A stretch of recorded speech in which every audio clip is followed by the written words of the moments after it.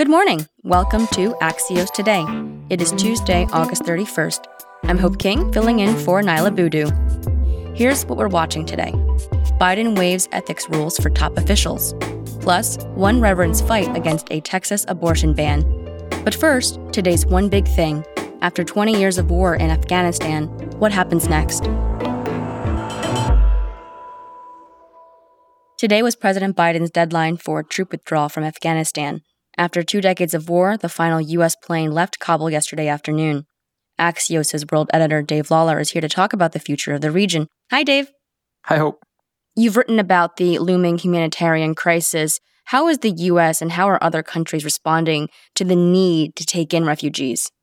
So the U.S. is right now trying to vet people around the world who we've gotten out of the country for approval to fly into the U.S. There are other countries around the world who are doing this on a smaller scale, but there are also efforts to try to sort of put up walls here to make sure that we don't see a flood of Afghan refugees, for example, into the European Union. There's a lot of concern that what happened in Syria after, the war there could be repeated there. So in terms of the refugee crisis, the responses have been mixed.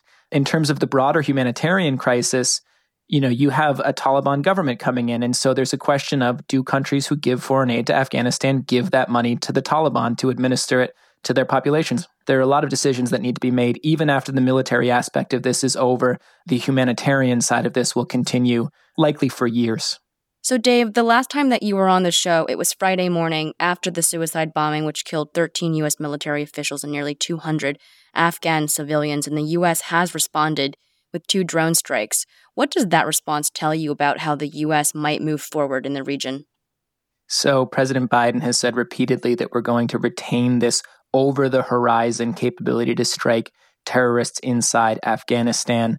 So we've seen that twice in the aftermath of the bombing at the airport. But we did see in the second case on Sunday reports that 10 civilians were actually killed in that attack. Now, the Pentagon has said it was to thwart an imminent bombing attack. And so they fired at a car that they said was going to be basically carrying explosives to the airport. But the reports are that 10 people, including 6 children, were killed. So obviously this is very difficult to conduct. It will only be increasingly difficult to do after there is no U.S. military presence on the ground.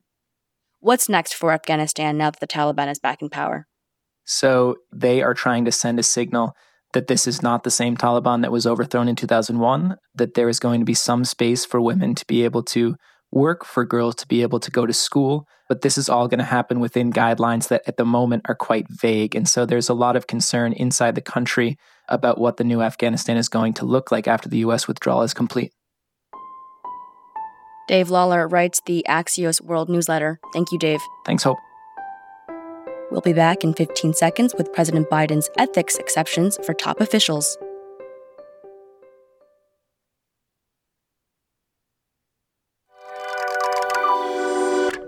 Welcome back to Axios Today.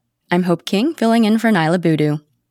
An Axios review of federal documents found that at least 3 top Biden officials received waivers excusing them from an ethics pledge, while at least 13 others got waivers to a separate conflict of interest regulation. This allows them to work with Wall Street banks, a defense contractor, and major media outlets. Lachlan Markay, Axios' politics reporter, has this story and joins us now with more. Hi, Lachlan. Hi, thanks for having me. Tell us about the ethics pledge to start with.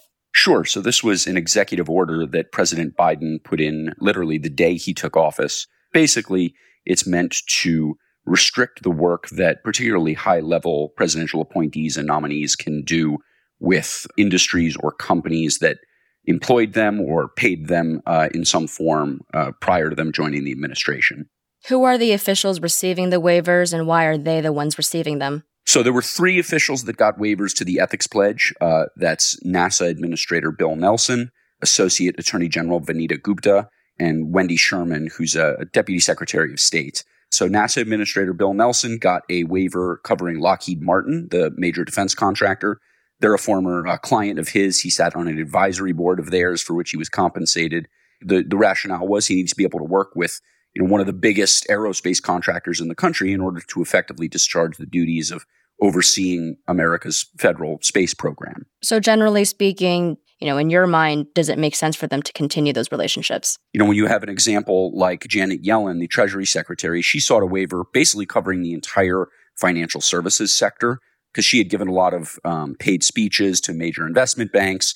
The thing that I think is worth keeping an eye on there is whether that waiver is so broad that it, precludes the need for future disclosure of those potential conflicts on the grounds that, well, this was all covered by the waiver I got back in February. I think it's going to be worth keeping an eye on some of this stuff to make sure it's being adequately disclosed and all the rules are being adequately complied with going forward. Axios' politics reporter, Lachlan Marquet, thank you so much for joining us. Thank you.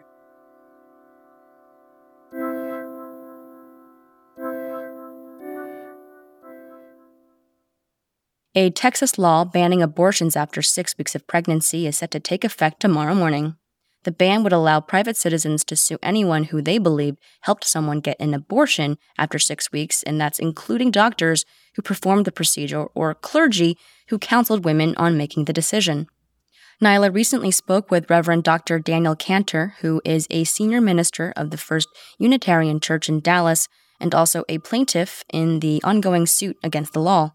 He told Nyla that he doesn't agree with the ban on abortion, but for him, it's a bigger battle about religious freedoms. Here's that interview with Nyla and Reverend Cantor.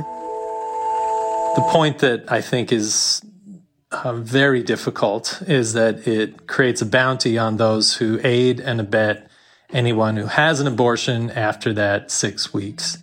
And that is where the clergy come in, and it becomes dangerous to even talk to someone, which is something we should all be worried about. Reverend Cantor, abortion is such a divisive issue. And I want to be honest with you. I think people, as soon as they heard that you support a woman's right to abortion, I feel like they have not listened to anything else that you are going to say on this issue from a moral standpoint. So what would you say to those people about your involvement in this lawsuit? First thing just to say is we live in an incredibly ahistorical moment here because, for centuries, clergy had been supporting women and abortion. We like to say it's just about this medical procedure, but it really is about human lives that are living currently today. I want people just to think about how many people they might know who actually had an abortion. It's 1 in 3 women in our lives. So if you look around, 1 in 3 women that you know have had an abortion. This isn't a simple thing that we need to just outlaw outright. Did you join this lawsuit because of your opposition to outlawing abortion or because of your role as a clergy person in helping people discern this decision? It's both. The medical procedure of abortion, I believe, needs to remain legal so that women have access to that plain and simple medical procedure. The other reason I'm in this case is, as a clergy person, I really believe that we should not be legislated on what we say, do, or counsel in our own offices. This is really, really a dangerous moment for all people of faith. Reverend Dr. Daniel Cantor is the senior minister of First Unitarian Church in Dallas. Reverend Cantor, thanks for joining us. I appreciate your time. Thanks so much for having me.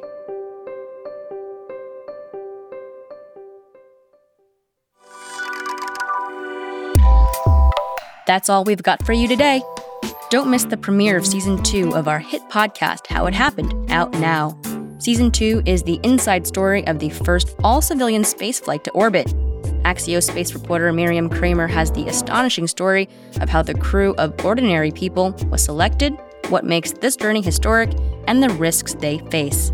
Follow How It Happened, The Next Astronauts on your favorite podcast app. I'm Hope King. Thanks for listening. Stay safe, and we'll see you back here tomorrow morning.